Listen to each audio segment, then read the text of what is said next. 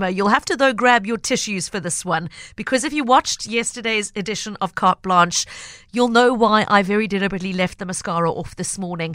The story we share to you today is a very personal one for the Carte Blanche team. And in fact, I'm not, as I usually do, interviewing a producer. I'm speaking to Carte Blanche presenter McFarlane Moledi. Last weekend, was it? The Sunday, the 5th of March, he achieved a massive physical and psychological goal when he completed his first Ironman championship in Gqeberha.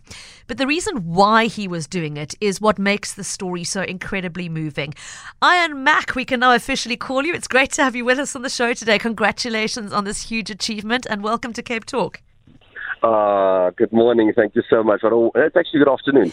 Yes, it's been one long blur. I don't blame you. You'd be forgiven for being addled for the next 3 weeks still after what you've done. And we'll talk about the extent of what you've done. Have you come down off the high of finishing, not just finishing the Ironman, but finishing well within the cutoff time?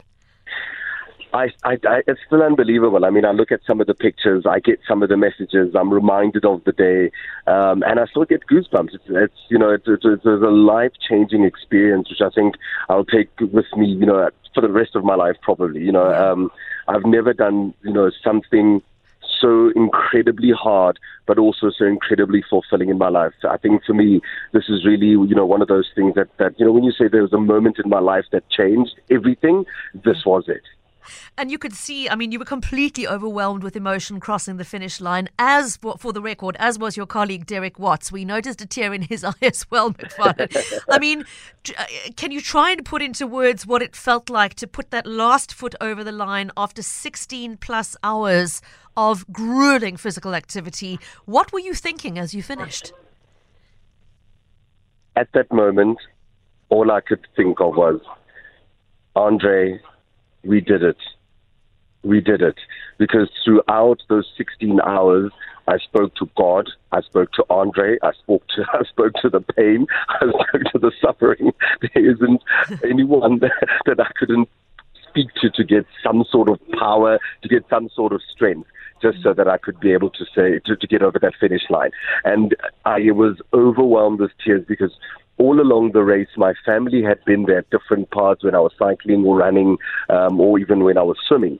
But I did not think that my mom would be at the finish line. When I got over that finish line and I looked up and I saw my mom's face and she put that medal over my head, It just took my breath away and I just broke down in tears because I know what it meant for me, but I also know what it meant for her, and having her at the finish line at the age of 76, to be there and to have spent that 16 hours cheering me on in the rain, in the cold, in the Eastern Cape was an unforgettable moment. Now, like you've mentioned calling on Andre, let's talk about where this story begins and the really moving thing about it, the why you were doing this race. It takes us back to January of last year. There you are driving through an area you quite often cycle through, the Cradle of Humankind, and you passed an accident scene involving a cyclist.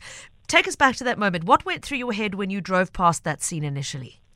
So when I drove past that scene initially, I obviously looked towards my right and I saw a mangled Porsche on the side of the road, and then drove a little bit on and I saw somebody on the ground and a lady holding this man, almost like cradling him, and my heart stopped and I was in total shock because that's where I usually cycle, as you mentioned, and that could have been me. So I was like, oh man, I hope they're going to be okay. I hope they're going to be okay.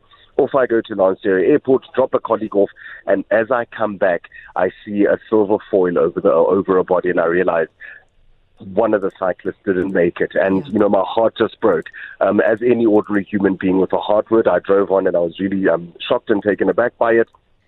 And, we sort of move on with life. But then about 2 weeks later, I then get a frantic call from a friend that works for a security company because, sometimes you do dangerous stories at Carte Blanche and we work with a lot of security companies. So this guy calls me and he says, listen, but there was an accident in the Cradle of Humankind about 2 weeks ago and this guy's trying to trick the system. He's trying to get away with it. We want to protest. We want to march. You work for Carte Blanche. What can you do to help? Because we're not going to allow this guy to get away with it.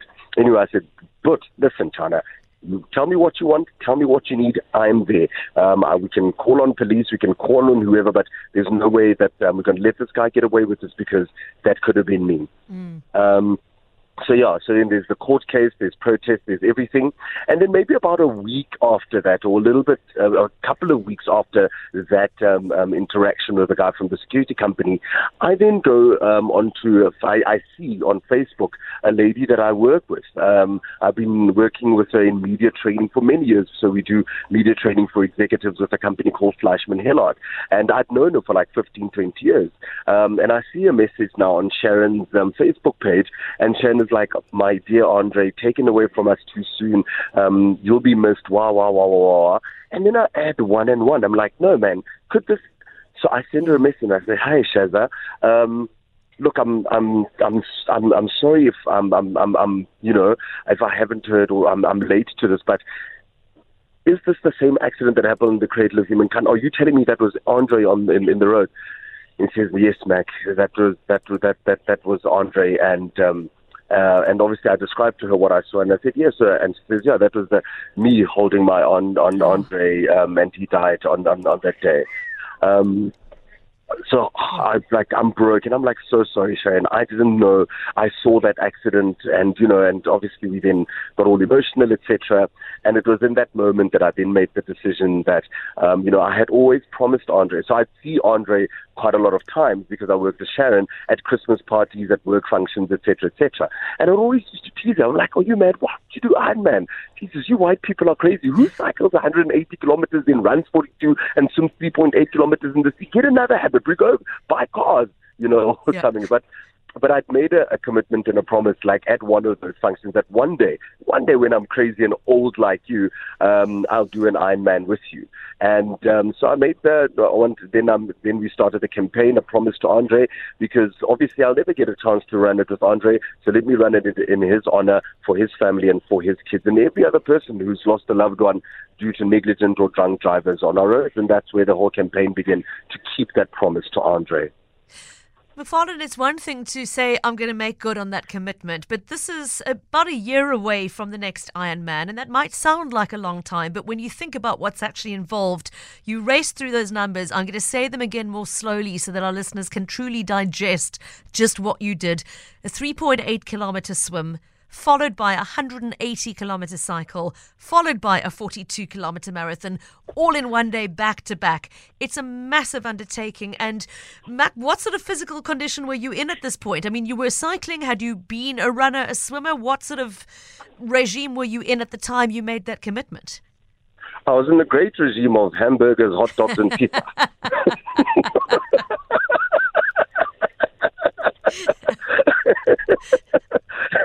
Look, I wasn't in such a bad physical shape because, I used to cycle, but I was cycling for fun, on a Sunday, go out on the Cradle of Humankind, do 20, 30 kilometers, So I was not necessarily in the best of shape.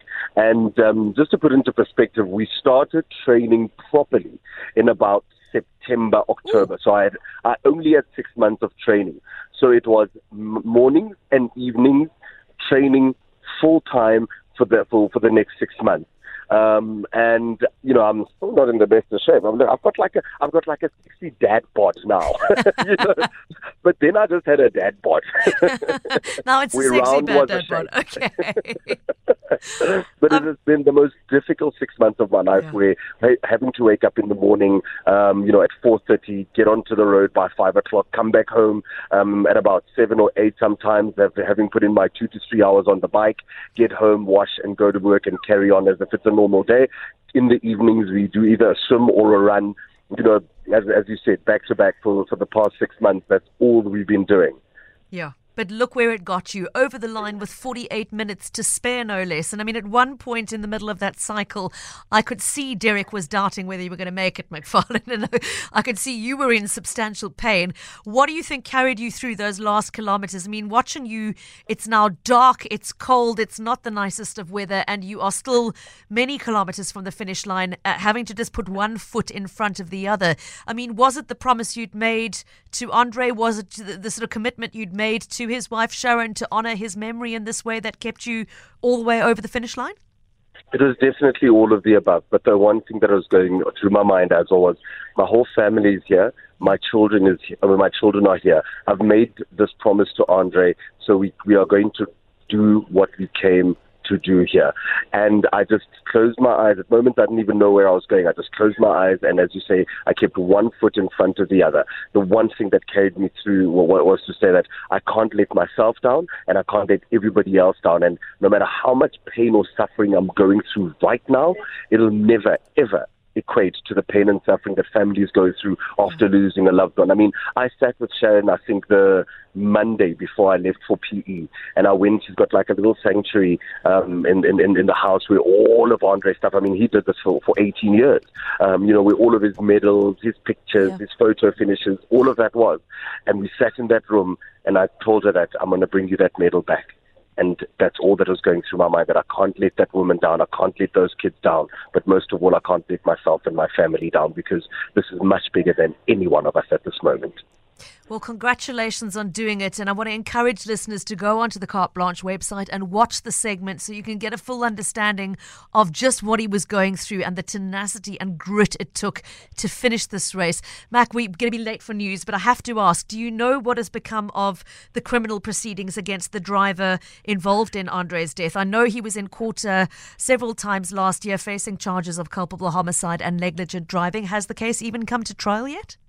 The case hasn't come to trial yet. Of course, what you'll know is that they'll keep postponing until they can't postpone anymore. But yes, it's still in court, and we're just waiting to hear. But it is going well. I mean, it's tiring the family, because obviously you have to keep reliving that moment. But yeah, I know it's still in case. But hopefully we'll see him in an orange overall. Let's hope so. Macfarlane Moletti, well done again. Thank you so much for joining us today, and I hope you still have your feet up and a hamburger at your side while you're talking to us. Enjoy the afterglow of knowing you are an Iron Man, and thanks for joining us on Cape Talk. Thank you very much. I really appreciate it. All the best to you. Macfarlane Moletti, Carte Blanche presenter in the spotlight today. And if you missed the segment last night, just a reminder that all of the segments from a Sunday reach the Carte Blanche website by around about the middle of the following week. Obviously, if you've got access to DSTV, you can use the catch-up function to watch it immediately.